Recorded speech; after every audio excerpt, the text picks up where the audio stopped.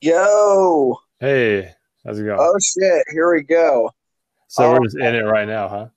yeah, all right. It Oh, just that's started cool. the timer. I can hear you perfectly. All right. Good old Anchor comes in clutch. Not gonna fuck us this time. Is this So the program that you always use for it that just like goes right to that's yeah, cool. Do you edit it at all? Like after you make the episodes and stuff? I'm fucking lazy, man. I'm just like, here we go. I'm just gonna hit publish, and it literally just sends it to Spotify in like 3 to 5 business minutes. Like it's that instant. Oh wow. Yeah, no, it's super dope if you're thinking of ever doing that.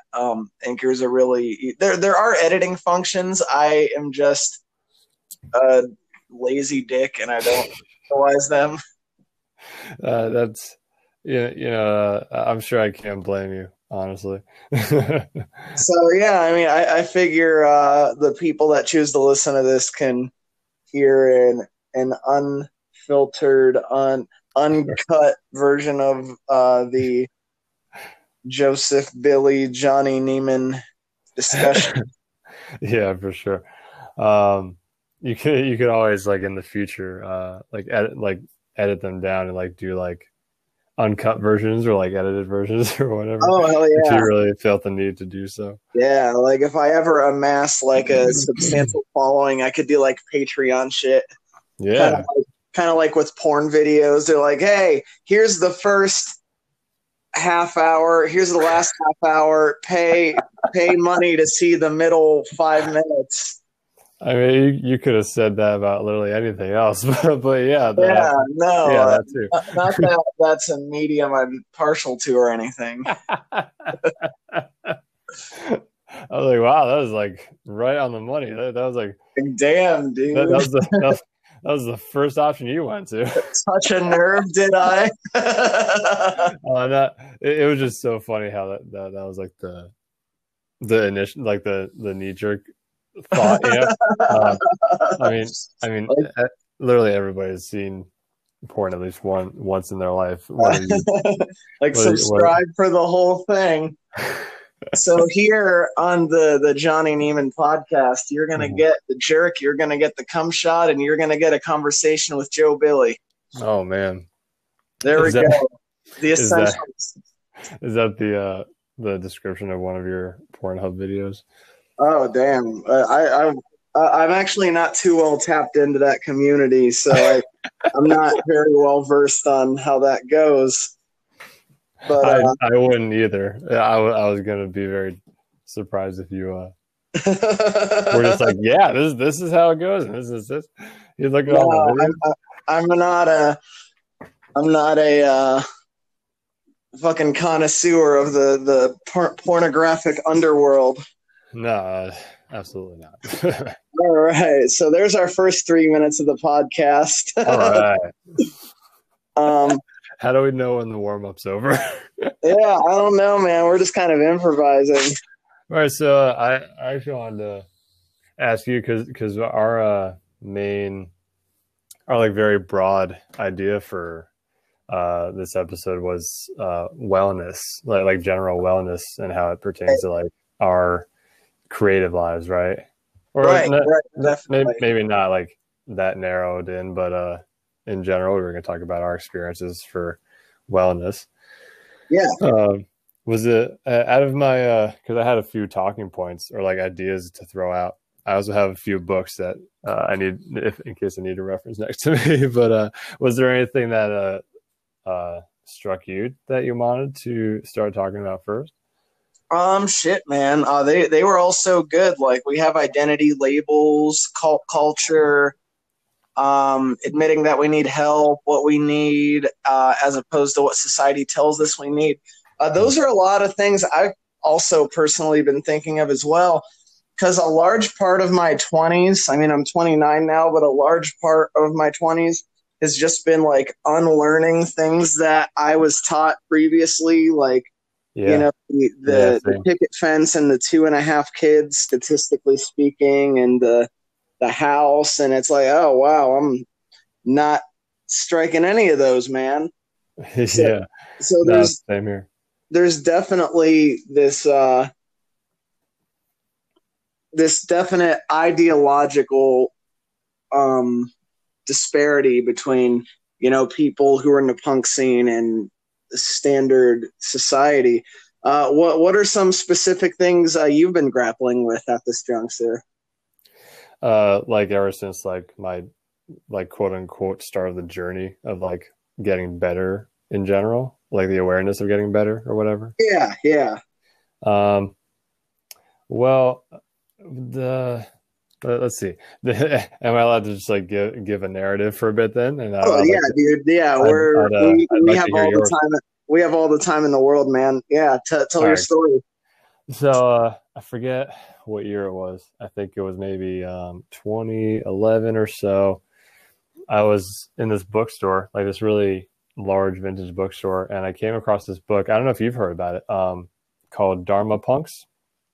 I've heard of it, and it's been on my list for a while. I've never gotten around to reading it, but I mean, I It's fantastic. this First is of going all, to push me more toward it. Yeah, it's tell me about that, fantastic. man. And I just saw it, and it looked really. It was like a relatively small book, and I mean, it had the word punks on it, and I was like, "Oh, that's cool." Yeah. so, so Was this before like you had started playing music, or was this like after you had started playing music, or? not too long after I started playing music. I mean, Okay. music's always been a huge part of my life, but I didn't think that I would actually want to pursue playing music and like doing music until I was about 15 or 16. And I started taking drum lessons and stuff. And then I end up here, Oh yeah, but you got maybe a year or much two. earlier start than I did. Oh, really? Yeah, I didn't play a show till I was like 21. Oh, wow. Everyone's got their own journey, right? Yeah, for sure, for sure. And I think like a year or two after that, me and my girlfriend at the time were like roaming around the town that we hung out in all the time. And we came across this bookstore, and I found that book, and I was like, I have no idea what this is about, but it looks really cool and it has the word punks on it, so I'm gonna buy it. It was like $12, and it's a very intense book because what the book is, I wish I had it with me, but what the book is a memoir of this dude by the name of Noah Levine, and he was basically like a punk growing up in the 70s and the 80s and all that, and his perception, it's basically like a narrative of his life. Well, like I said, it's a memoir. I'm scrambling already, but Dude, same. That's I some I'm gonna never mind. So it just recounts his entire life of growing up with the type of childhood that he did, and how his parents were like quote unquote hippies, and how he resented them for that. And then he met some kids and started hanging out with these kids and showed them punk music and so on and so forth. Kind of like a very like stereotypical type of like punk life story, I guess, in a way. Yeah. Because he like went through a bunch of addiction problems for years, and like suicidal bouts and stuff, and just a bunch of type of trouble like that. And what the problem with the book initially, because like I was a pretty fragile kid in general, but at the time I don't think I was ready to read this book, because like the first chapter, the very first paragraph, was a quote foreshadowing like a part in a further part in the book, and or in the chapter at least, and it was like this very poetic type of paragraph about how he tried to committing suicide, right? And so just come out swinging. Yeah, and so at that point in my life, I was kind of like, I don't know if I could read this book because I could barely handle that first paragraph. Right. Like, not that I was necessarily going through that at the time, at least, but it was just way too intense for my teenage brain. But yeah, for where there's certain points like where I'm at in my life where I stumbled into things that like I probably wasn't prepared for, like developmentally speaking, that I would more likely be able to fully understand later. Yeah, for sure. And so I didn't pick the book back up until like maybe 2 years later. Hmm. Um, I was going through a lot of fucking shit, and um, I recently ended. At the time, I had just ended a pretty serious relationship for me, so it was very heavy and dark time for me. Yeah. And I really had nothing else to lose, so I just kind of picked up that book again and tried to read it because I was like, I mean, I've had this book and it looks really cool and I've never read it. If this is as heavy as I think it's going to be, maybe it'll be good for me. Yeah, it'll And establish a point of connection. yeah, in some way. And so it's just like this whole memoir about this guy. And it's basically about his journey finding his type of wellness. And for him, that was a lot of Buddhist and like Zen type of teachings. Yeah. And that more or less started me on my exploration into that type of world, or those types of concepts and teachings and practices and stuff.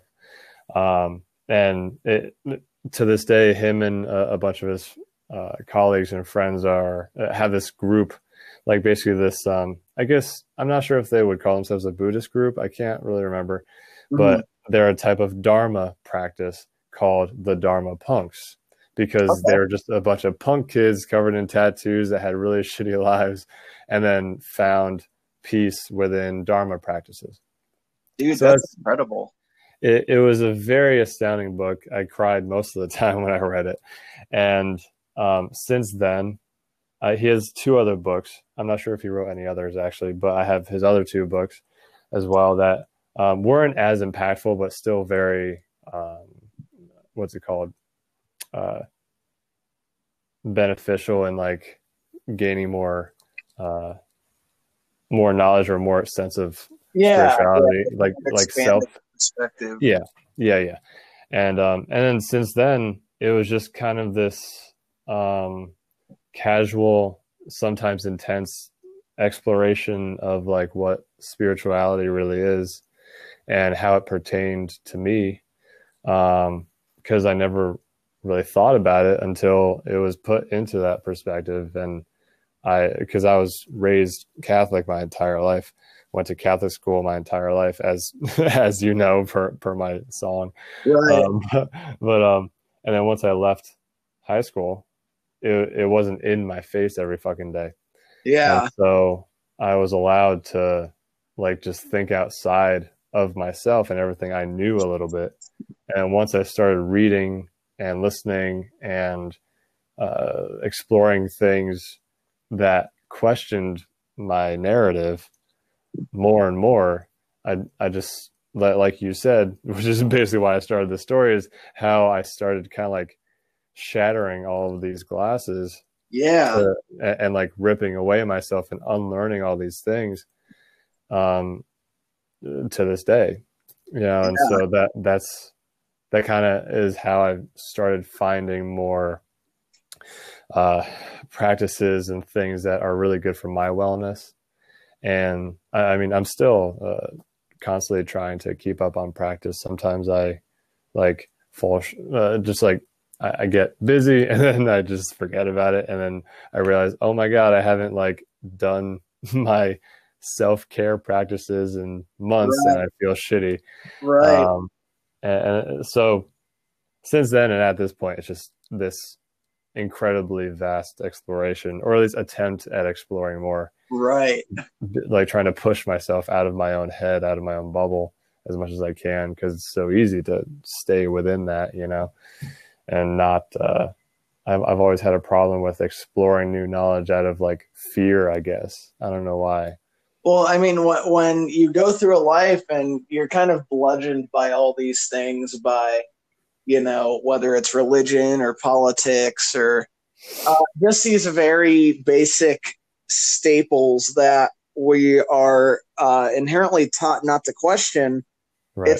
it's a really difficult practice to start kind of circumnavigating around that. And Hmm. and to, like you said, like shatter that glass and see what's on the other side of it. Like it's a really difficult practice, and one that if you're not already in a depressive state puts you into one. I mean, like for Oh, me, it's because it's like, oh man, here's all these things I believe were right, and now I need to, like apparently mistaken. And simply be open-minded. Like right, just like the there's act certain of being open-minded is so hard. exactly, and there's certain things that are not like inherently wrong, but things that I realize do not fit my lifestyle and my personal preference for how I want to live. And it wasn't until like my mid to late 20s where I was like discovering what I wanted and what I didn't want, and by sifting through all these things and kind of dissecting and abandoning all these things that like I believed my whole life or that were taught to me.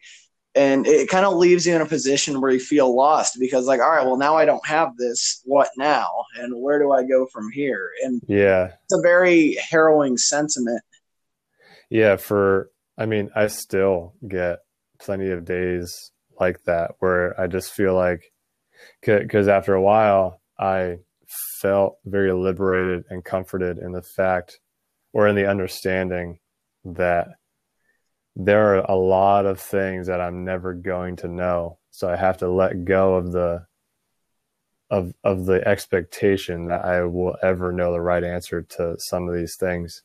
Yeah, And in that aspect, I always have to feel as though I'm a blank slate type of thing. So that there's exactly. always like nothing's ever sticking to me enough to create a false sense of identity or something. Right. So that you're always open minded and you can take information for what it is and then eventually like piece things together to create a truth of some sort if that exists, you know. Exactly. It's kind of like not forcing yourself into this pre-existing package or this pre-existing box, but taking from everything you learn along the way, and instead of labeling yourself or instead of creating a false type of identity, you are just who you are, and you're able Right. to just establish this, yeah, this kind of core truth that you just carry with you. Yeah, exactly. I will say this one point bouncing off that, and then I want to hear your story because I don't want to gloss over that. But there's just such a not condition, but like this ancient, uh, I guess conditioning. There's just like this tribal feeling in our biology type of thing, where it's Yeah. like you always need to feel belonging somewhere, and Right. Right. so unfortunately, so many people, especially now in the I guess quote unquote modern age, um, mistaken belonging with fitting in or vice Exactly. versa.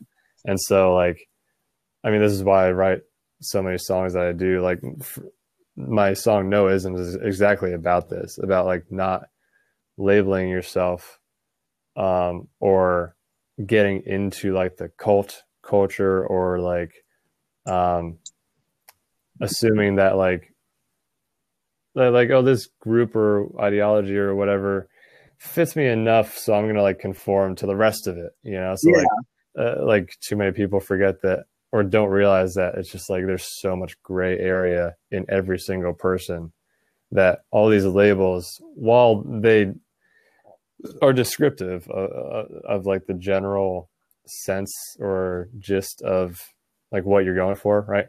But I don't know, at least where I'm at now, just this whole the it just seems like it's the most sensible and the most helpful overall to like be a blank slate, have no labels, like um strip away from identity as much as you can. I mean, that's a big practice, spiritual practice in and of itself, stripping away Yeah. from Absolutely. identity Kind of. and like this idea of like non-affiliation, so to speak, you know. Yes. Yes. Um I would definitely like to hear your points on that, or any, obviously anything. But before we go any further, can you give us your origin story, so to speak, how you started wellness, or like Yeah.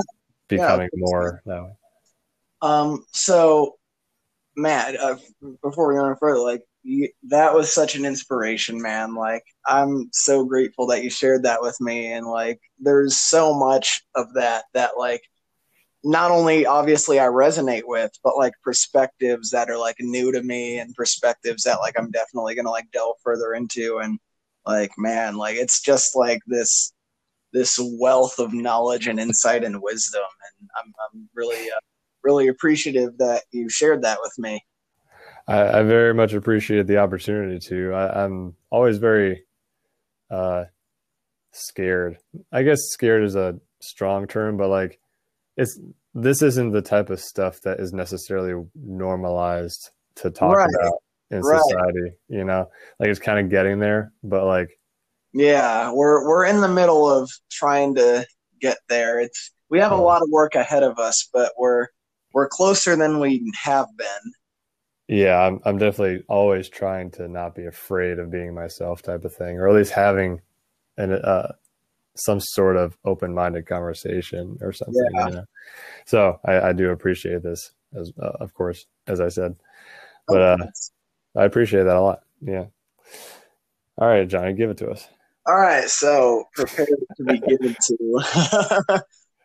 So I'm gonna give a quick preface with like how I got into punk and how that kind of led me to where I'm at.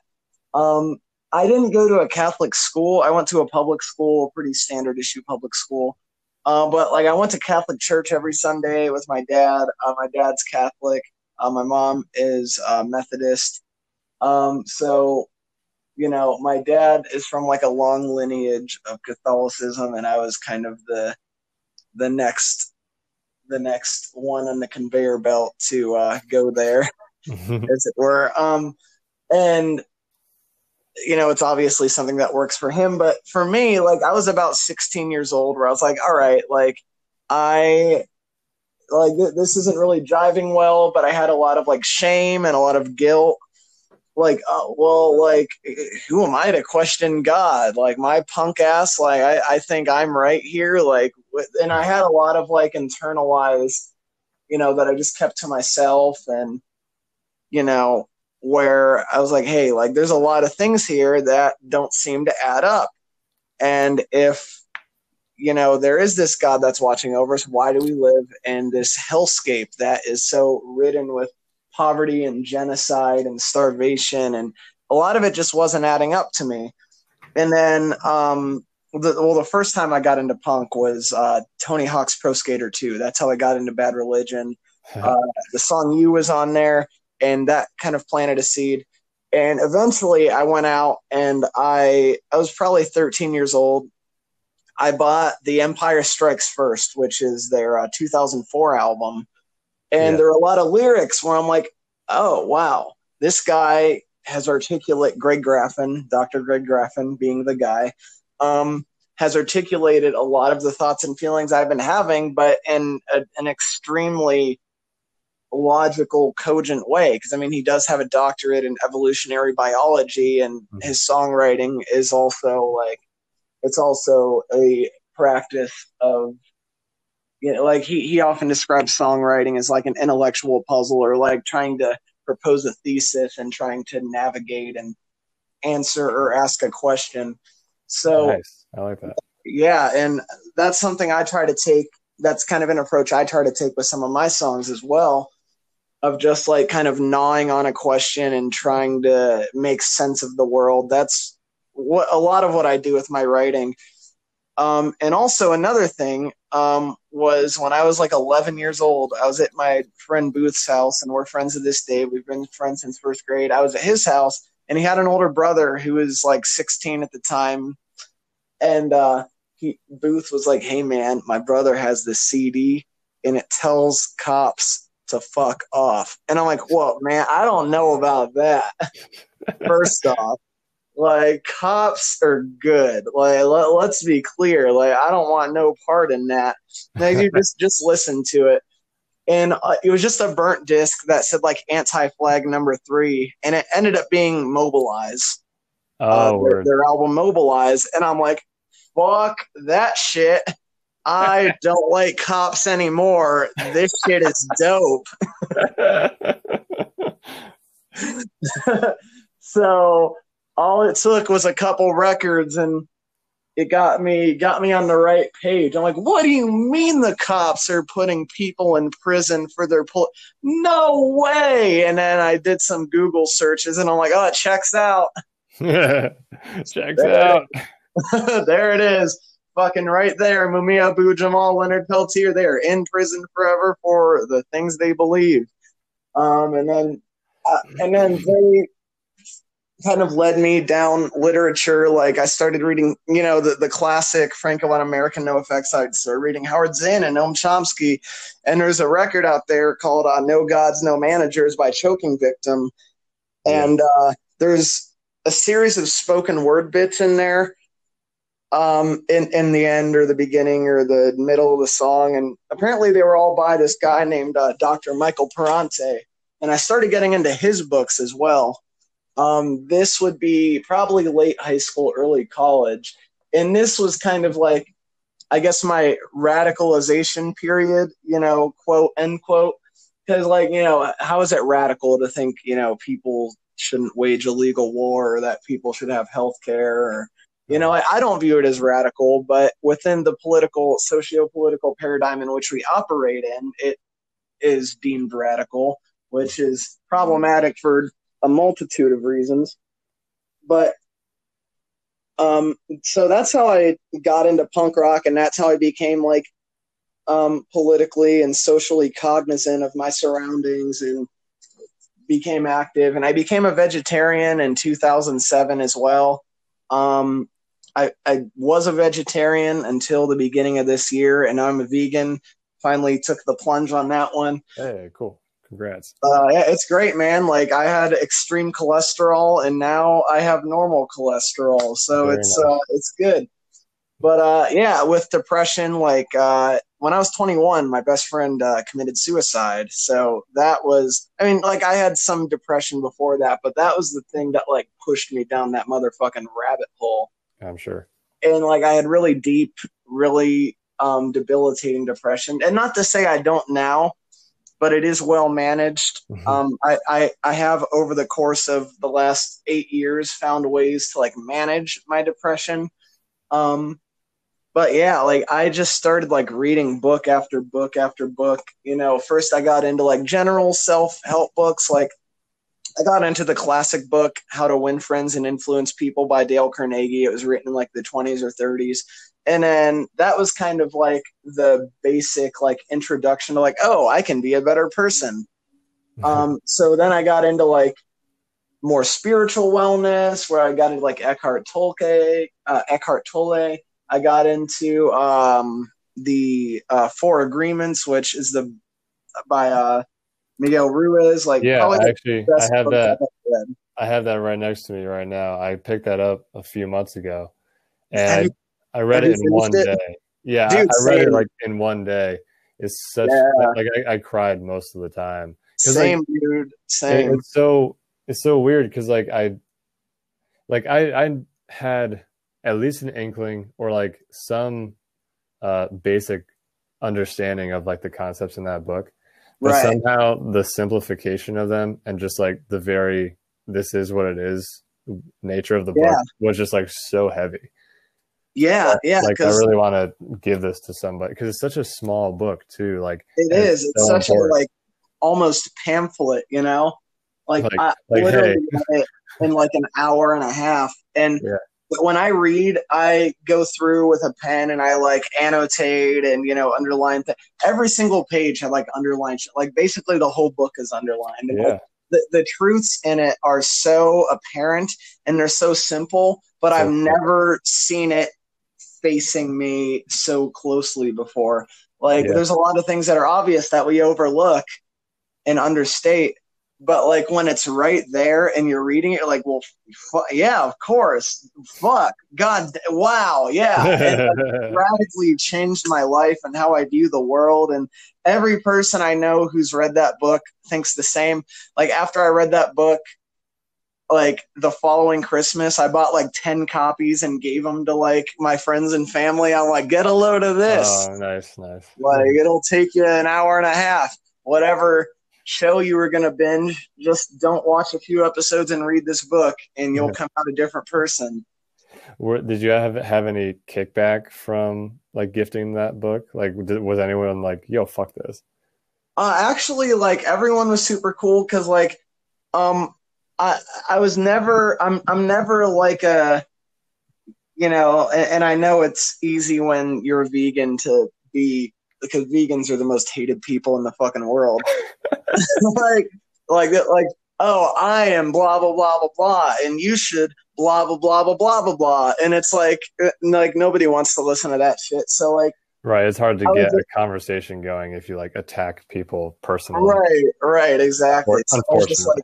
I was just like, hey, this book, this very small manifesto of a book, changed my life. I am a much better person. I am a much more intentional person. I feel like I have grown a lot as a result of this. It takes very little time. It takes very little effort. I've gained a lot from it. And if you think you would be interested, here you go. No pressure. I'm not one of the people who are like, just because I got you this, you have to use it. It's like, no, like It if was a I get gift. someone yeah, like if I get someone a gift and they don't use it, like I'm not gonna come on them. It's like, oh, that's me for getting them a gift they didn't want. Like, so All right. like, hey, if this is something you feel like you'd be into, I've gained a lot from it. I know you pretty well, and I know your heart, and I know your brain, and I think you'd get a lot from it too. Um, and that's kind of the approach I take with everything because so much of my life is like whether it's like reading a book or listening to a podcast, I'm like honing in on something and I'm like sharpening a craft or a skill or a Yeah. mindset. And like I just I've love sharing that with people, and I love it when people share it with me. And it's like man, here's something funny. I was talking to not really a friend, but kind of a low level acquaintance a few years ago, okay. and we were just texting and she's like, what are you up to? Like, the basic small talk. I'm like, oh, I'm reading this self-help book and whatever. I listed it. I forget which one it was. And she's like, oh, why are you reading a self-help book? Are you a bad person? A bad person. Is like, that oh, who reads self-help books? like, do you need help? Like, are you shitty and need to get better? Like, oh, why do you take guitar lessons? Are you a shitty guitarist? It's like, no, I want to hone in on this craft. Are you not a perfectly evolved human being yet? Yeah, like it kind of like baffled me. I'm like, oh, this is how people view self-help, or Yeah. maybe not people, but this person certainly like felt that way. Yeah. Yeah, to bounce off of a couple of things you said, um, I've never been much of a reader, and I'm trying to remember that. Yeah, But yeah, I'm constantly trying to motivate myself to read. Um, and I find that the only books that I really stay into reading are those types of books, like not necessarily self-help books, but like a lot of books that can be considered self-help, but like really right, philosophical and perspective driven and like thought-provoking type of books, exactly, where it feels like you're learning something about yourself or about the world or something like that. right. Like, So my whole bookshelf, like half of my bookshelf is books I need to read. So, oh, dude, uh, same here.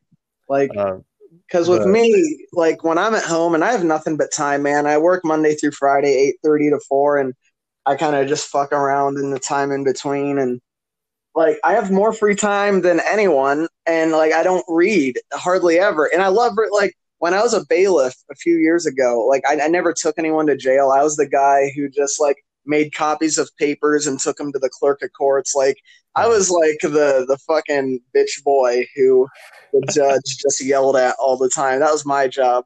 But but court only went on from like 8:30 to 12, and then from like 12 to 4 or 4:30, I was just sitting at a desk doing nothing. So I would just like read books to help pass the time until I could go home.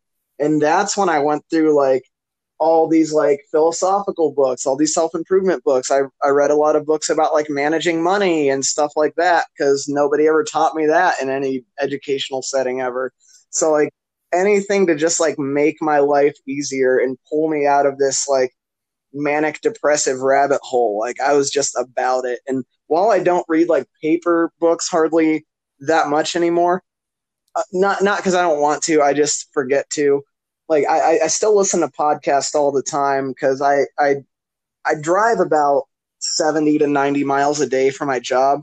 So I always have something on there to just like on in the background. And sometimes my brain will latch onto it and pull out a little nugget and save it for later. And, you know, I've been constantly trying to find podcasts to listen to because whenever I drive to work, it's just like I always have to put something on. I never know what to put on. I've been trying to, as I continue to become more and more self-aware of all my stuff, I'm realizing again lately, or like reminding myself that like certain medias are better for me to really grasp onto something, or at least introduce myself to something. right. Because like I mentioned earlier, I have this for like this type of still like really innate anxiety or fear about like pursuing knowledge or pursuing things that I feel like might shake me too much, you know? And so I've been realizing like looking into something in like a really small dose, or like in a type of media that is still somewhat comforting for me and doesn't feel so intense, is a good way for me to introduce myself into the thing that makes me uncomfortable. Definitely. At the same time, like I'm realizing as I'm talking out loud that like that's a good way to introduce at least myself into stuff like that. But then I worry if I'm only listening to podcasts or like only watching videos or documentaries and stuff, that my brain will shut off sometimes and miss something. Yeah. Right? Like obviously that's a very viable source of like consuming that type of content. But if I'm forcing myself to read a book, it's very active. Like whereas podcast listening, it's like a passive thing. Sometimes I'll like go into automatic mode. Like, oh, I missed my highway exit. Like, oh, I wasn't paying attention. And exactly. That's what I'm worried about. Reading, it's like I got to read this fucking page again because I didn't remember any of the words that went in. Right. And how many times have I fucking done that? All day long, man. Same, right you don't know where you stopped listening to the podcast, you know? And so if it's a really like in-depth podcast, I would want to like really pay attention to all of it. And so I don't know. That's something that I'm always constantly like exploring and experimenting with. Like, what can I do to help myself? Right. Yeah. Same here, dude. Same here. So here's a question with because I do have a version of this in my own life. Any attempt of like self-help or self-improvement in any type of way in your life, have you ever gotten like any clapback from that, from like your friends or your family or just like people like, why the fuck are you doing? What the hell? Why? Like, do you have any versions of that? No, I don't. From what I remember, not something incredibly intense. There have been a couple instances that were just like not confrontational, but just like contradicting, or like kind of like with that type of attitude, like what, you know, like when I first started meditating back in the day, when I like first started meditating, like the first month, I was at work because back then I was lifeguarding, and I was at work eating lunch with a couple of the other staff members, and I was just like, guys, have you ever like really paid attention to how good your food is?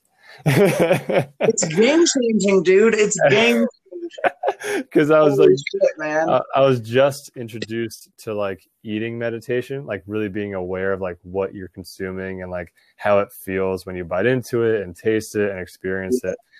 And And they're like, all of them just stopped and were like, dude, how high are you right now? Yeah, because it's so in this consumerist just nah, just like a little fucking Pac-Man eating all the pellets, just like consume, consume, consume. I Yeah. am American Robot. Like it's like what the fuck? Like nobody thinks about being like deliberate with their time or their energy or like their efforts or resources or anything like that. Yeah, and that's like a spiritual thing, but also like a health thing, which I can get into in a bit, which I also read upon. But there was also at the same job, there was this chick that I met that I ended up being in a relationship with, and our spiritual views differed quite a bit. And that Yeah. this was like shortly after around the time that I was getting into all this types of stuff, and we would like get in like extensive arguments about it, of like my simple trying to be open-minded about life. Like I didn't think Damn, I like didn't pardon me for offending you. yeah, like I'm sorry that I'm like trying to be a better person and explore the Like intricacies of what we don't know. But pardon me. but you know, we all have our own journey. Yeah. And then it's never really been ever more intense than that. It's always just been kind of like questions, like especially when I would try like a different type of meditation. I would like mention it to like a family member or a friend, and they were just like, okay, okay, why do you do that? Or like, what is that supposed to do? Or like, okay, or it's just the simple okay, and then the conversation ends, you Right. know. And I think that's partially what, like that, and on top of a bunch of other experiences, I'm sure throughout my formative years, were just like a lot of people seeming like what I had to say or excited to share wasn't very intriguing. Yeah, Or like like, people don't share your enthusiasm. And it's like if you give a shit about me, like don't you want me to live my best life? And don't you also want to live your best life? Apparently not.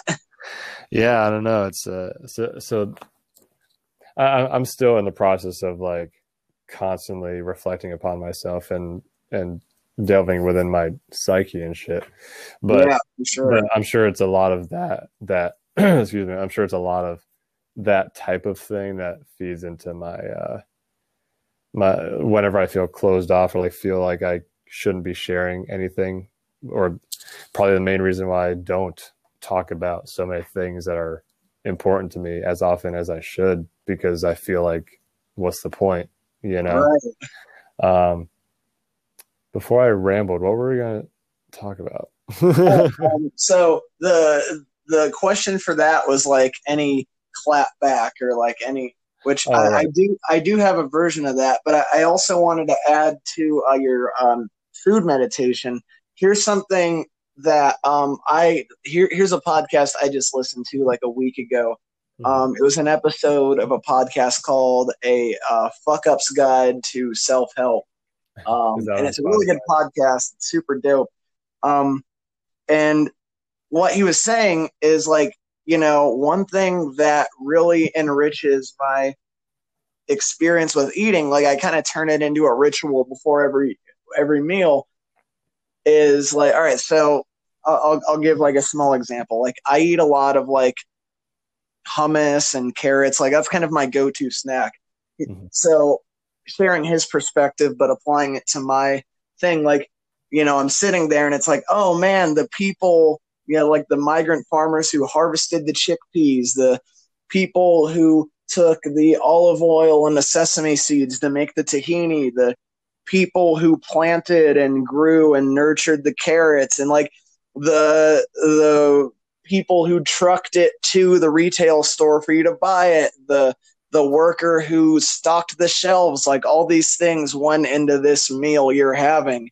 And he's like, I just try to think of like the furthest chain of like how it got here. And like I've been doing that lately too. And not only is it a really intriguing mental exercise, but it really does add to the enrichment of the process from what I've been doing in that short amount of time. It's almost like a really extensive, like necessarily extensive version of like cliche saying like things always taste better if you cook them yourselves, Right. right? Oh, and not, I mean, even to that extent, uh, you still get that produce from something. Like I just started building my own garden to just experiment with that. So like that yeah, is also cutting off one of those types of steps, right? Because then you picked it yourself and then you washed it yourself, and then, but it's like depending on where that food came from, there's always that type of self reflection and awareness that you can uh, think about. Like, yeah. what were Oh, all of the steps to get this food to my plate right now? right. Oh, the most key component, the most important part of that thing that I forgot to mention specifically is the gratitude for it. So, like, man, like I'm Yeah, thankful for this farmer and and like every single domino in that line of dominoes, just like extending gratitude to everybody involved in that process. yeah, for sure, for sure. Um, well, you said something earlier when we were talking about like consuming, right? Yeah. And how society has gone about health and food. Um, there's this really great book that really changed my perspective on it, or just like diet in general, like general health of diet. Can I reach it without ripping out my headphones? It's called, oh yeah, it's called Aerosol of the Clear by Bob Flaws.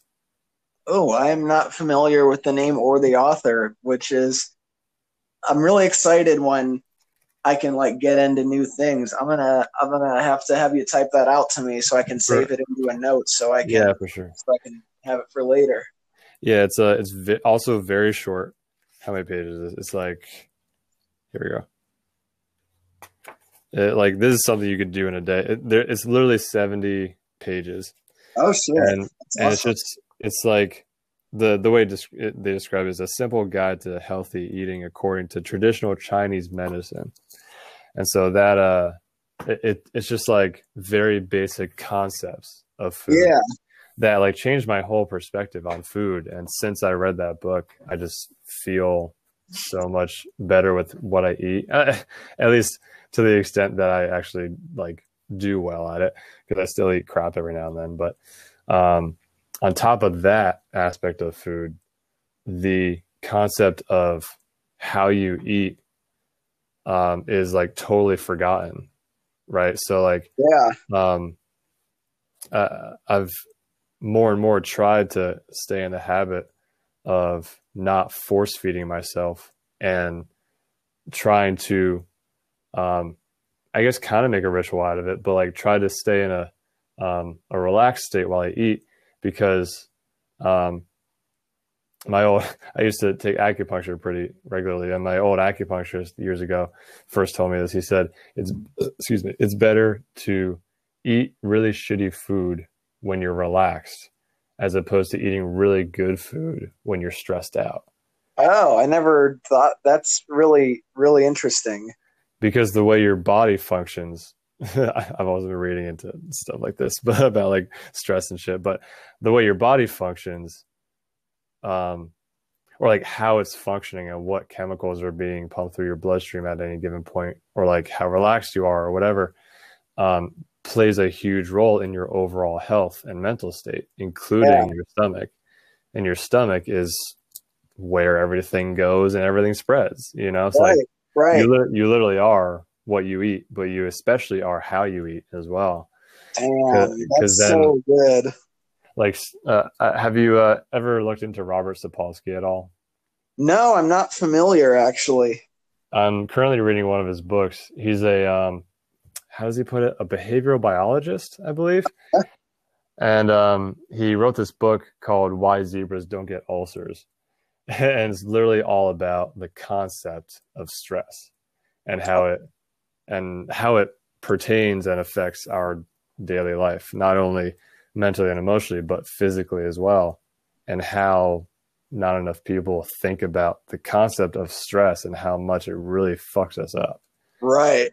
So like the simple act of rushing up in the morning and force feeding yourself to go to a really shitty job, that's so much stress, Oh my God. physically, mentally, and emotionally, that cuts years off of your life. or Yeah. just simply like rushing to eat. Especially when we're rushing to eat, we eat shitty food because we're in a rush, right? And so like not taking even just like 2 minutes of like deep breathing, like a really short meditation type of thing to like relax the muscles and the hormones in your body, to Yeah. to even eat like a shitty thing, like that is harmful to us.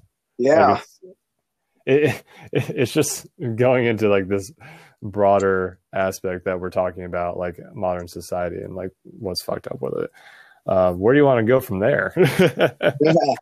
Um, oh, another book I wanted to add that I have here. It's about 120 pages, but like the book is super small and it's all double spaced.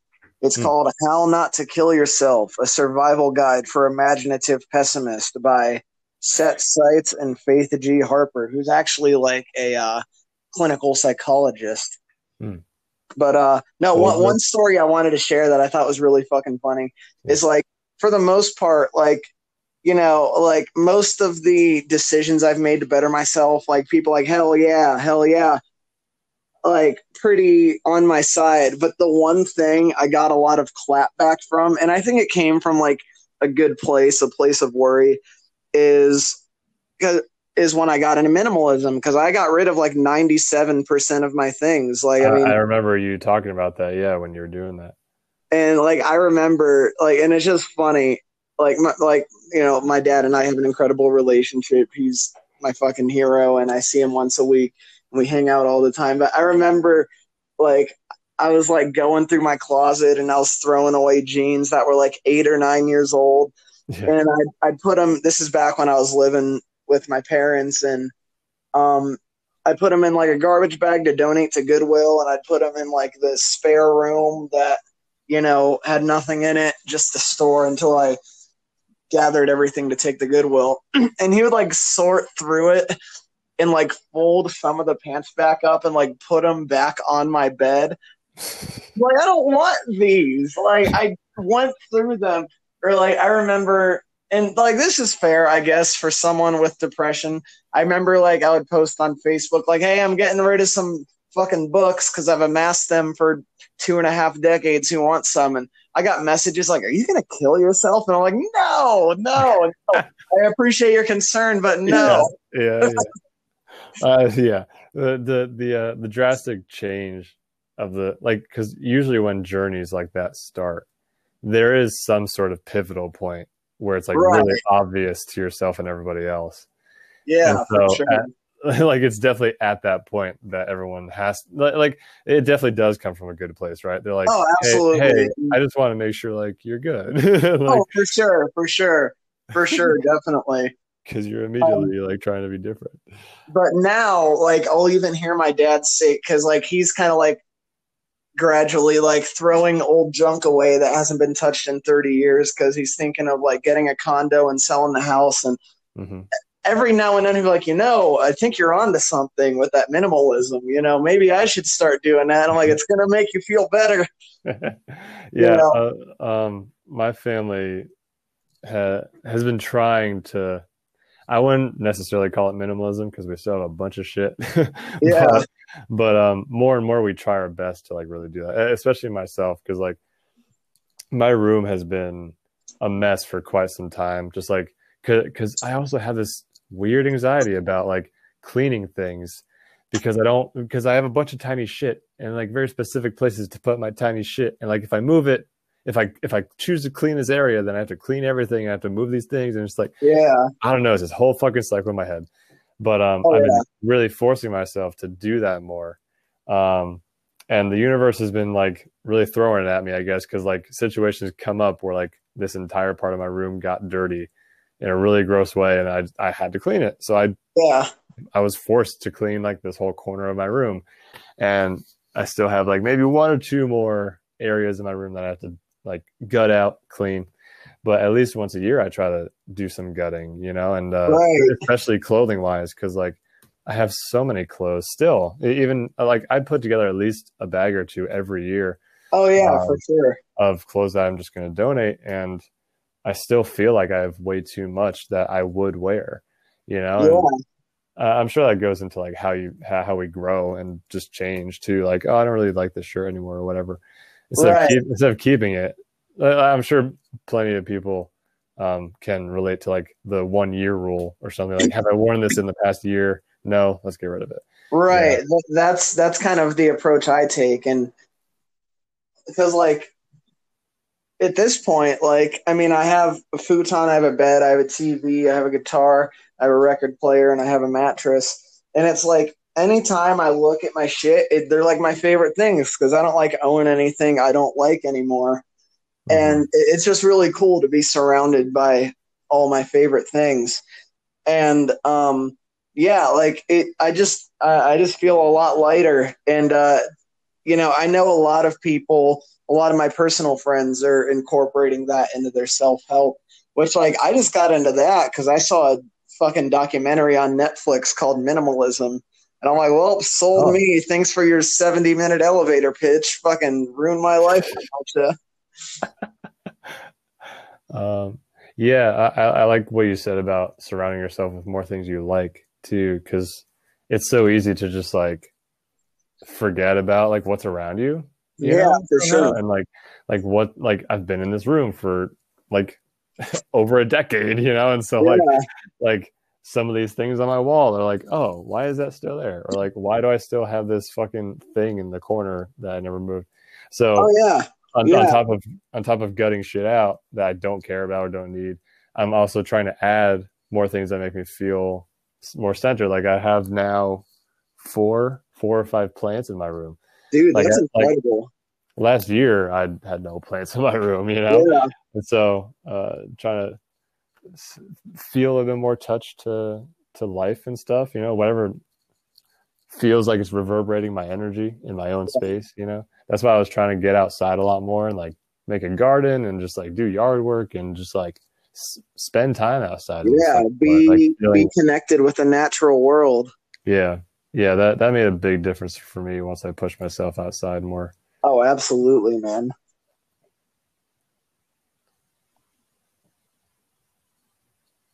Oh yeah. Fuck, I was just about to say something. I forgot what it was. Oh damn, it happens to me all the time. That surprisingly enough, that was our first awkward break in like Yeah, 57 minutes. in 57 minutes and 15 seconds. Good Man, on us. it's really hard to like find someone where you can just have like an endless flow of discussion and exchange of Yeah. ideas. Like usually there's a lot of breaks, but like damn, it's so good to just like flesh out these ideas with you, man. Because like I know for me Okay. personally, I'm gonna like re-listen to this episode a few times because there's a lot that you said that I need to I'm, extract and apply to my own life for sure. uh, yeah, right back at you. I mean, plenty of perspective and similar things, you know. And I'll probably have to do the same thing because when I go on rants, I usually don't think about what I'm Oh, saying. same. So that's probably a good thing. You know, it's all pure and Yeah, not filtered and stuff. I did yeah. want to ask you actually. Where was it? Have you ever read? What was I just about to ask you?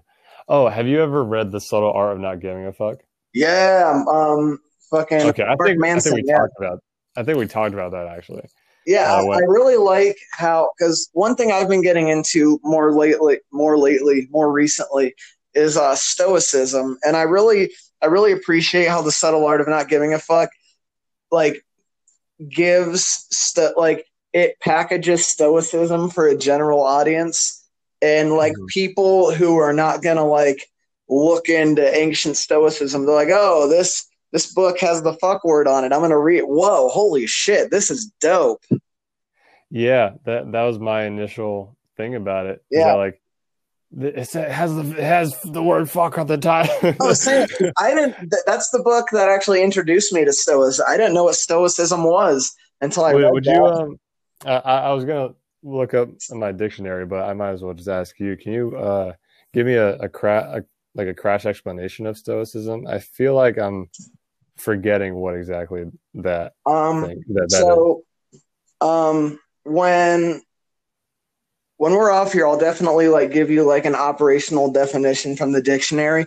But to the best of my understanding, Stoicism is just like being grounded in your immediate reality, focusing on what you can control. Like it's basically just taking like a realistic approach to wellness. And it's like, oh, well, I can't control this thing. Why should I let it bother me? I mean, there's a lot of like complexities and nuances attached to it, but a lot of it is just like practical day-to-day living that is rooted in a lot of I don't know if ancient's the word. I don't know what constitutes ancient, but definitely philosophy that's over like 900 years old. Yeah, sure. It sounds a lot like the concept of Zen to me. Yeah. I think there's a lot of interconnection with that. Like be in the present and like right. Incorporates a lot of mindfulness and meditative practices. Cool. Yeah. Have you read Mark Mance's other book? No, I heard a couple podcasts about it though, because he's really interesting to me. And I need to revisit it because it's been a while and I kind of forget it. But tell me about it if you've read it. Yeah, his second book is called Everything is Fucked. Right, that's right. The follow-up. Good name. It's like there are basically two halves of it. So like the first half is talking about a lot about human conditioning, like we've been talking about, and like unlearning shit and like being uncomfortable and stuff like that. Yeah. I forget if there was anything else he really delved into, but a lot of it was being real with yourself. Yeah. And it was like actually really hard to read at the time. I read it sometime last year, I believe. And I was also going through a bit of a rough spell, and like it was really hard to read, honestly. And then the second half of the book was like hope or like the concept of hope. He argues that he actually argues that, like, which I've been hearing more, that we should give up this concept of hope in the way that we do, because it's not Zen. It's not being in the present.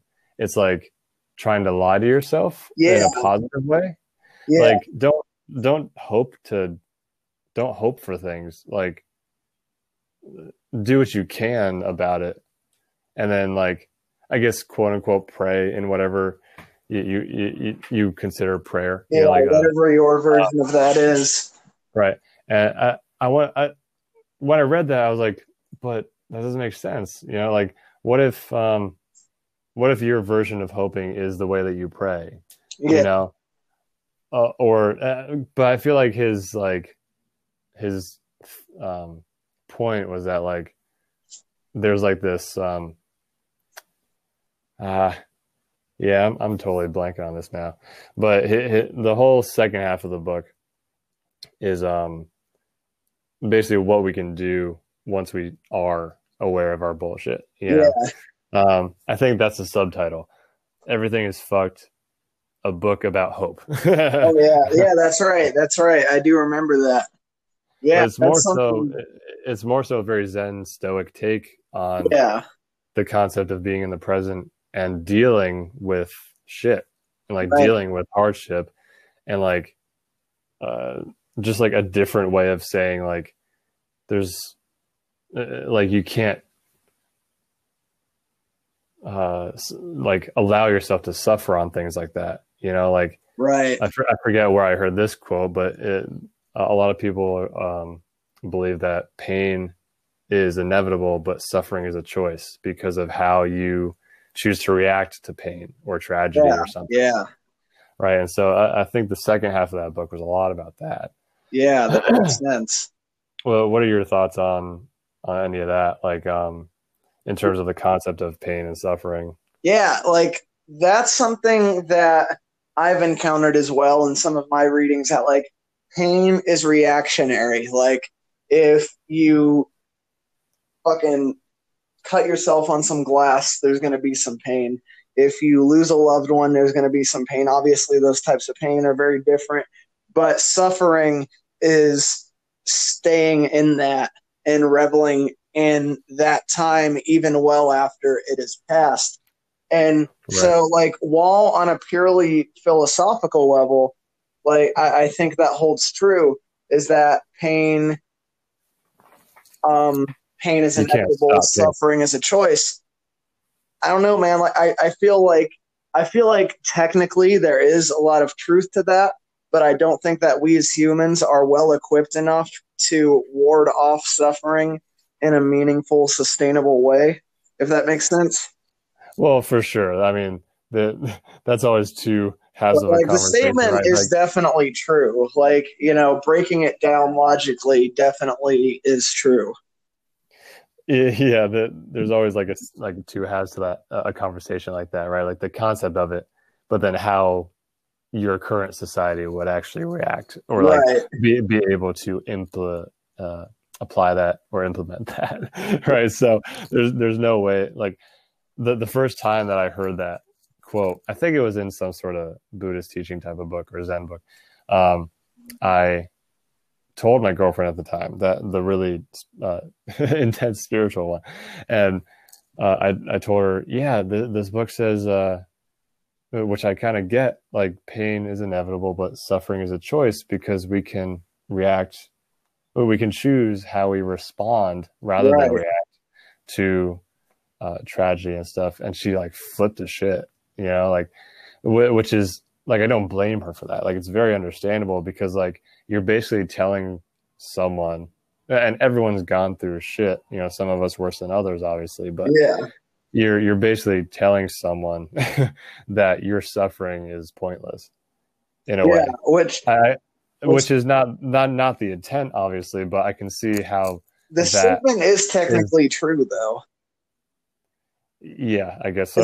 Especially from all right, the moment that you cut yourself on glass, or the moment that your friend or your family member dies, painful, indisputably painful. But like a week or a month or a year or a decade from them, that moment is not being inflicted.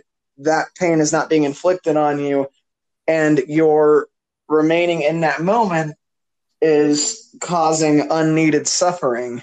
Whereas if you focus on the present moment, there is no pain in that moment, which technically does make that statement true. I suppose so, yeah. I am not well equipped to transcend that, though. Me to, personally, to I've done a lot of suffering, and no matter how much I've tried to craft my coping mechanisms, I don't know if I'll ever be able to transcend suffering, no matter how hard I try, if that makes sense.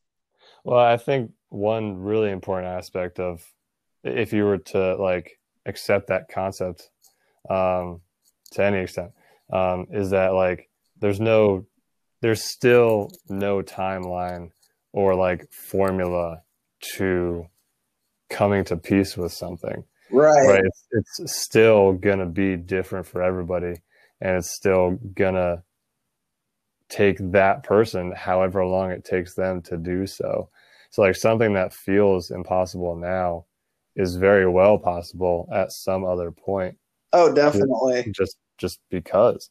But I guess going back to like the way I was trying to think about their perspective, like if you were to tell someone else that, like I guess I would try to think of like a different way of saying that type of sentiment without making it sound so personally attacking, right? Or personally, Right. Because it does. When somebody is grieving, that statement can sound aggressive, and it can sound for sure. Like, oh, get over it. very, very abrasive. Right.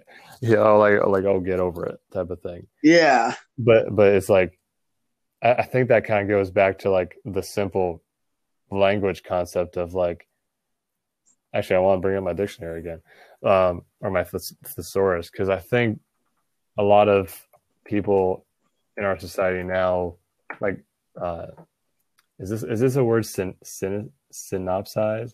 Like that, like pain and suffering are basically synonyms now, Yeah. Yeah. So like, oh yeah, it's literally the first synonym on this dictionary. I looked up pain, and one of the first things in the thesaurus is suffering. Yeah. And so It's so those weird are how technically different things, but if you believe that they are the same thing, of course you're going to feel personally attacked with a statement like that, right? Right. Like it's amazing how language and philosophy can be so disparate, can be so different. Where like, because from a philosophical standpoint, pain and suffering are very, very, very different things. Whereas I apologize if there's some noise in the background. I'm flipping over some eggplant and putting it back in the oven here. But Do it up. also, like, I feel like if you go to the dictionary, which also, hell yeah, I thought I was the only person who like uses my dictionary and thesaurus like multiple times every day. Because like, especially when writing a song, like yeah, all the time, man. It's like, oh, is there a word that syllabolically or meaningfully fits better than the word I'm using? And I do that with every song I write. But with language and philosophy, like I feel like from a language perspective, two words that would be synonymous are joy and pleasure. Whereas like from a philosophical and realistic standpoint and emotional standpoint, like joy and pain, or joy and fucking pleasure, they're very, very different. Whereas like pleasure is very carnal and joy, you know what I mean? Yeah, absolutely. I can, from my experience, I do understand that there's like some sort of basic, like fundamental difference. Yeah. Similarly, because like joy is more of like a fulfilling type of feeling, like a spiritual fulfillment or personal fulfillment type of thing, and like pleasure is, like you said, more carnal and more, I guess, superficial in a way, or just like surface, like, not that those two can't go hand in hand, because just like pain and suffering can. But there are very fundamental slight differences between the two. Right. Like you can, not that I know from experience because I haven't, but word on the street is you can get pleasure from snorting a line of coke. I don't think snorting a line of coke will give you joy, however. Right. Like, I don't know. Kind of back to the the porn thing, which is not a society in which I'm tapped into, but the principle remains. Right. When you don't think enough about whether or not joy and pleasure or things like that are actual synonyms or just in the same realm of language, right, then it can affect your morality and decisions quite a bit. Yeah. Haven't ranted this long in forever. Dude, I'm just so stoked that like somebody else, especially like a songwriter and artist that like I really revere and hold in high esteem, you also consult the dictionary and thesaurus as well. Oh, I feel like every songwriter should do that for sure. I feel like they should. I feel like a lot of them don't, but I feel like they should. Like if you're a word craft, you should use the greatest resource available to craft your fucking words. Especially when it's like, because I use the computer version of the dictionary. Yes. And like you can just search a word and like, because especially, first of all, I very much appreciate that sentiment. Thank you very much. Of course, I mean. But I always, when I write lyrics, I always try to be more creative, more metaphorical, just like trying to sound more intelligent, more intelligent than I actually am. And so, so a thesaurus is always like my first go-to after I jot down raw ideas of like, okay, how can I say this in a different way that it's more interesting? Right, right. So, because especially for my solo stuff, like I base most of my songs off of the lyrics, so like they have to be good, or at least somewhat meaningful or satisfying. Definitely. Like I remember when I first started writing songs, like obviously I was and still am very inspired by Dr. Greg Graffin of Bad Religion. But I remember when I first started, I was like 19, whatever. And I started like, all right, how can I be like Greg Graffin? So I started incorporating these like 5-syllable words into my songs. Like I remember on my first album, that is on the internet, and I'm not going to tell you where, but it's on there. My first album, As Pawns. It has a song called Vicarious Descent, and it has a song called Infinite Requiem. Okay, first off, if you go to a Bad Religion show or if you buy a Bad Religion record, like, people who listen to Bad Religion will look to the dictionary for Bad Religion. I'm not going to be playing it like Buzzbin. Like, now that's class, and people, well, hold on a sec. Let me look that up for your fucking 22-year-old ass using words to sound smart. And then I kind of like oversimplified, and now I'm using it to like, all right, how can I establish a word economy? Because before, because I would use such big words with many syllables, you really tried. Right, like I went overboard. My lines would be like 16 to 18 syllables long, and it would just be so verbose, and I'm just like squeezing as many words into a line as I can, and it doesn't sound good. And now I primarily use it like, all right, can I swap this word for a word that has more applicability in this context? I'm not trying to like wow people with like, ooh, look at the word he can use. Because as Woody Guthrie said, anybody can make something sound complicated. Only a genius can make it sound simple. Right, exactly. Especially, I find, especially when it comes to writing lyrics, obviously you want to, like, at least me personally, I always want to make it sound like it's not just fucking words. Oh yeah, you know, definitely. just like really, I can appreciate the merit of really simple and raw lyrics on a final product, but like the more you grow as a musician, the more you appreciate that less. And so like, especially when I have become so, I'm such a stickler for lyrics. Same. So how you go about, like, the purpose of your song, I feel like definitely affects the way you're going to write the lyrics, because if you are just trying to show off and like show people that you're intelligent and smart, you're going to use a lot of big fucking words, right? Like and like force people to look up a dictionary or whatever. But if you're like me, where you want to write songs to like start conversation, or like to try to get people to open up about themselves, or like, because that's always like a really big precedent of how I try to write music, is to try to engage people in introspection or reflectiveness or some sort of open-minded type of thing. And at that point, you have to think about your lyricism as conversationalism in a way that you can connect with someone who isn't going to get this song, and then try to get them to get it and then open themselves up. So like a lot of the time I'll take really extravagant sounding phrases that I come up with that mean a lot to me, but I'm like, no one's going to know what I'm saying. And it's not like I don't want to make it sound like I do that often. I'm not like a wordsmith.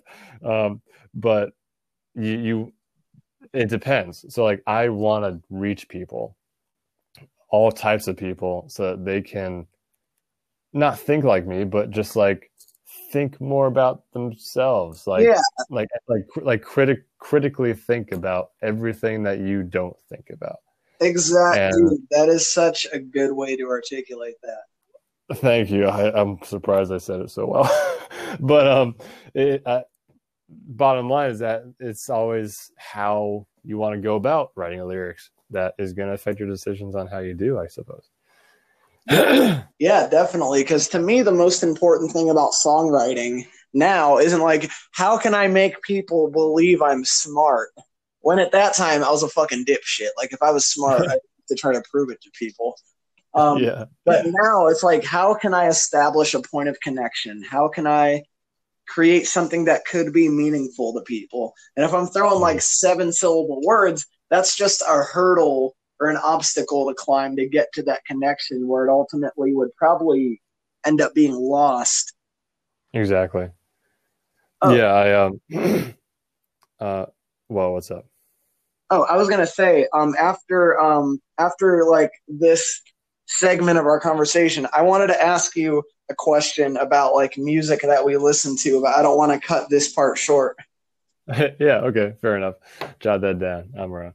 Um, what was I gonna say? Oh, but like currently I'm working on my next album, and I'm working with my friend who's producing it with me, and he helps me out with the lyrics sometimes too when I'm questioning it or like I don't feel like it's strong enough or whatever. And a couple of times it's been like most of the things have been like, okay, well, no one's gonna get this word. Like Yeah. it fits obviously, but no one's gonna get it if you want to actually start conversation, you know. And Right.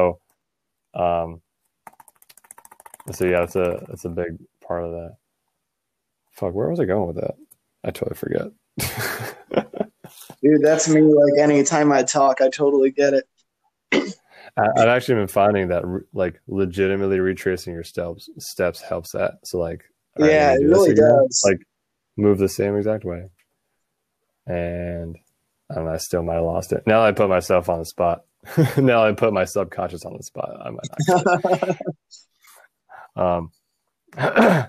But oh, I was gonna say that unfortunately for people like me as well, a big aspect of like the concept of reaching people through music is the music side of it too. Like not just the Yeah, lyrics of it, but like how the song is musically. Like if it doesn't sound good, if it's not appealing to anybody, right. then they're not gonna even listen to the Yeah, lyrics if they don't like the music behind it. Unless yeah, they're really poetic type of people that purely listen to things for the intent behind it. right. Um, You have to give them the one-two so combo. You got to hit them with the lyrics and then yeah, Sonic with the left hook. right. And so, And like my first album, I was just like not giving a fuck about how it sounded and just like putting lyrics that I thought were really raw and like meaningful to me on it, right, you know. But to this nowadays, I'm like really trying to think about all those aspects. Like, okay, I still love writing fast, upbeat songs, right? right, And I'm not gonna fucking stop doing that. of But course. I also want to incorporate more other things that I like, but also push myself out of my own boundaries and like not like conform to more universally liked music, but just in a Right, way that it can connect more. Because like no one like a lot of people responded well to like my hard hitting, fast yelling on my first album, right, which that's all it was. Yeah, there are certain types of people that like that, but then there are more people that don't even know what like acoustic punk or folk punk is or what punk is, and then they listen to like one of my songs like Hey You, which is like a really slow song, a right. quiet song, and it has a really nice meaning behind it, and then they People look can be into like, my "Oh, other I've heard music. something like this before. This is kind of familiar." Yeah, And it's kind of like a gateway in a way. yeah, um yeah, it allows them to draw that point of connection because it's so weird, man. I can't tell you how many times I've played at a fucking bar or whatever, and they're like, "Man, I have never heard anything like that." And it's so you haven't heard someone playing acoustic guitar but fast. That's kind of that's crazy to me, but I get it because it's not yeah, like a widespread genre of music. yeah, I guess that's what it always was. Yeah, Because like I would get that sometimes too, and it was just like okay, like I don't know. um yeah. but What is that? It's like, oh, it's folk, part punk. But I've kind of strived away from using the term folk punk just because, like, same. the culture isn't exactly where I want to identify myself, you know? I mean, that really just circles back around to the identity thing, man. Right, You know, exactly. They're just like, like I do what ever, I do, and you can think what yeah, you think it is, and it doesn't really matter that much. yeah. It goes back to language and like the intricacies of language. Is that like ever since I started getting into folk punk and learning what folk punk was, which honestly wasn't that long ago, maybe just a few years Oh, yeah. ago, and I was like, oh, that's so cool. Like I want to do that. Like Eric Peterson, fuck yeah. Dude, Like he's a I fucking want to. dude, man. He was the reason that I thought about writing my own music. Coffee God and And Cigarettes is the first song I ever learned how to play. Bury Me in Analog was one of the first for me, but I did end up learning a lot of his Dude, his hell songs yeah. in the process. But but then I was thinking about like what I would label myself as, or like call myself, or like, I mean, the stage name to begin with, because a lot of people knew me as Joe Billy anyway, because Right. that was my name. And so I was like, all right, fuck it, I'll go with that. And then I was like, I don't know, I really want to play folk punk because it's just me, an acoustic guitar, playing really shitty punk music and singing about things that matter to me. Yeah. But then it was just kind of like this inkling of like, I mean, I was already into a lot of like desubscribe, non-identity, blank slate, non-affiliate type of philosophies. And Right. I was like, but it's like really kind of really specific, even though a lot of it isn't, but it's just like really specific in some sort of way. So I'm just going to describe myself as what I am. Like I play acoustic based punk music. Yeah.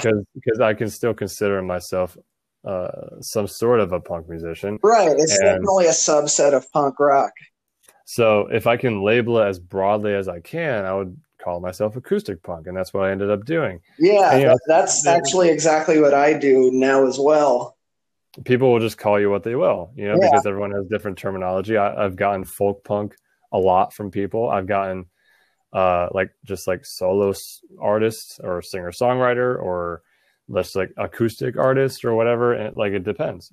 So some people call me acoustic rock, which I don't get very often, but it's like, well, I get technically, I guess so, yeah, Yeah. So like it just depends, and that's kind of where, like I said, the intricacies of language come in. Is like, how are you gonna, like, I never want to label myself, but how would you describe yourself? Like, there's a difference, right? Like I find there's a big difference between identity and just simple classification. How people perceive you. Not even classification, but just like, what's the gist?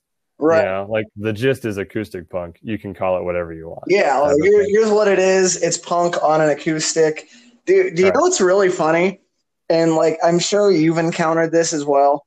For people who are not really familiarized with the genre, people who come up to you and they're kind of like puzzled, and they're like, you know what you remind me of, man? You're like if Bob Dylan fucked Dropkick Murphy. And I'm like, yeah, I guess. Yeah, I've gotten similar things to that. I mean, a lot of people equate folk music to Bob Dylan. I mean, rightfully so. Rightfully so. So I take that as an honor. I love both of those acts.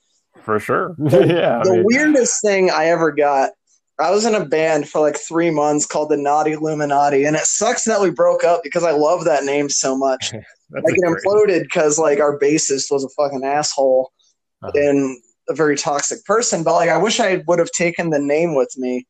But the guy who auditioned to be our drummer, audition's a strong word. He played drums and was like, "Yeah, do you want? Yeah, sure." Like we're kind of hard up for drummers around here, but he like heard, I don't know, like War Boner or something, like some very like 3/4 waltzy type folk punk. He's like, you know who you remind me of, man? You remind me of Slayer.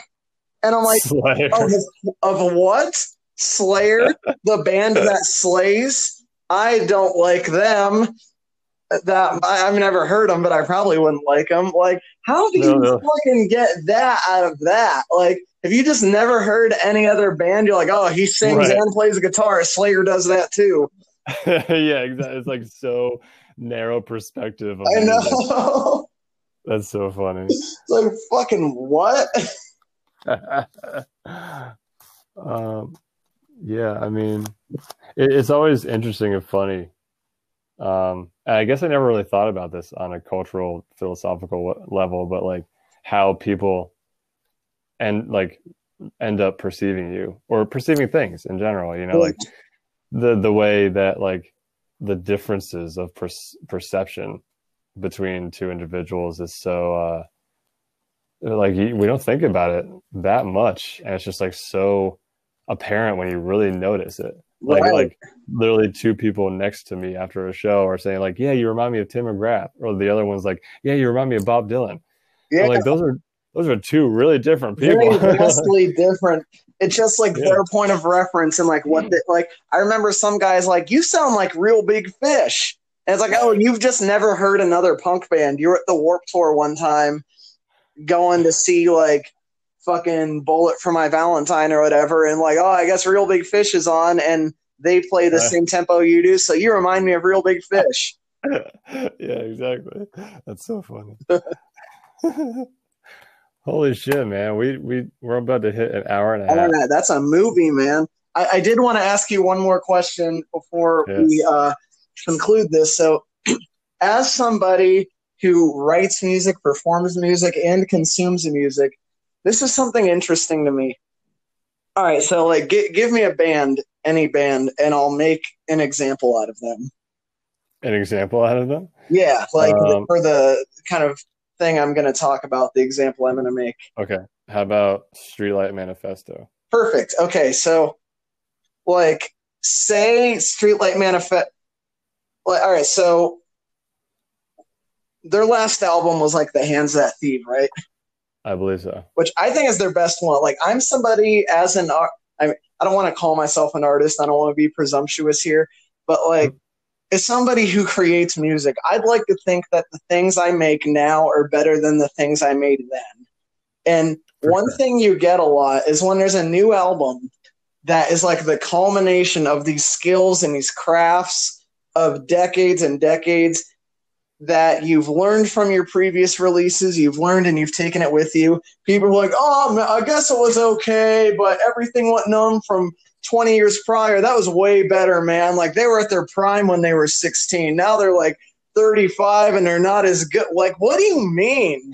I mean, there's some bands that their new releases like aren't as good objectively, but it's like, for the most part, like, bands just get better if they're worth a damn, you know?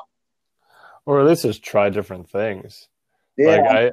Like I used to be like a real elitist asshole, right? And so I was always like, man, this album sucks. This band fucking sucks now. Yeah. And as I grew as a musician, I was just like, I mean, they were probably just trying different shit. Like, who wants to do the same thing their entire life?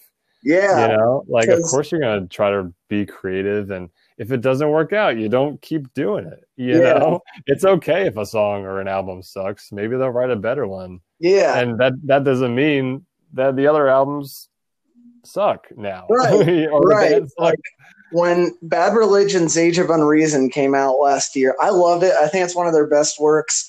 I think. Yeah, it's great. Yeah, but there's all these people like, man, like, it's fucking okay, but like, Suffer was way better. And it's like, you think something that they made when they were, and I love Suffer, it's a phenomenal album. I love everything they've done. But they're like, you think that something they made when they were like 25 is like better than like everything they've learned in 2 of those lifetimes over? Like, I think generally, like, if you're an artist and you're a good one, like, you just get better, like, personally. Like, I don't know. I think it's what you're trying to get out of it too, or like, because like what you touched on was like the concept of always aging, not always aging, but always growing. Yeah. In some sort of way, even if the songs like sound exactly the same as a previous album, right? The lyrics are going to be different, and like, granted, if they do grow as musicians and as people, then the music will reflect that.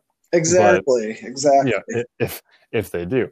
But there's a big difference between what you like and just the basic general fact of artists growing in their own personal lives or as a musician. Right. So I think that it's kind of like double faceted, you know? Yeah.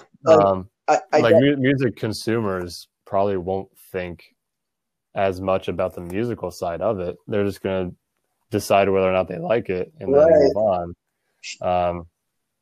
But then if you're a songwriter and like think about philosophy and psychology a bunch, then you're like, yeah, you know, like their album from a decade ago, I might like more, but I need to appreciate this because they put something out at this point in their life.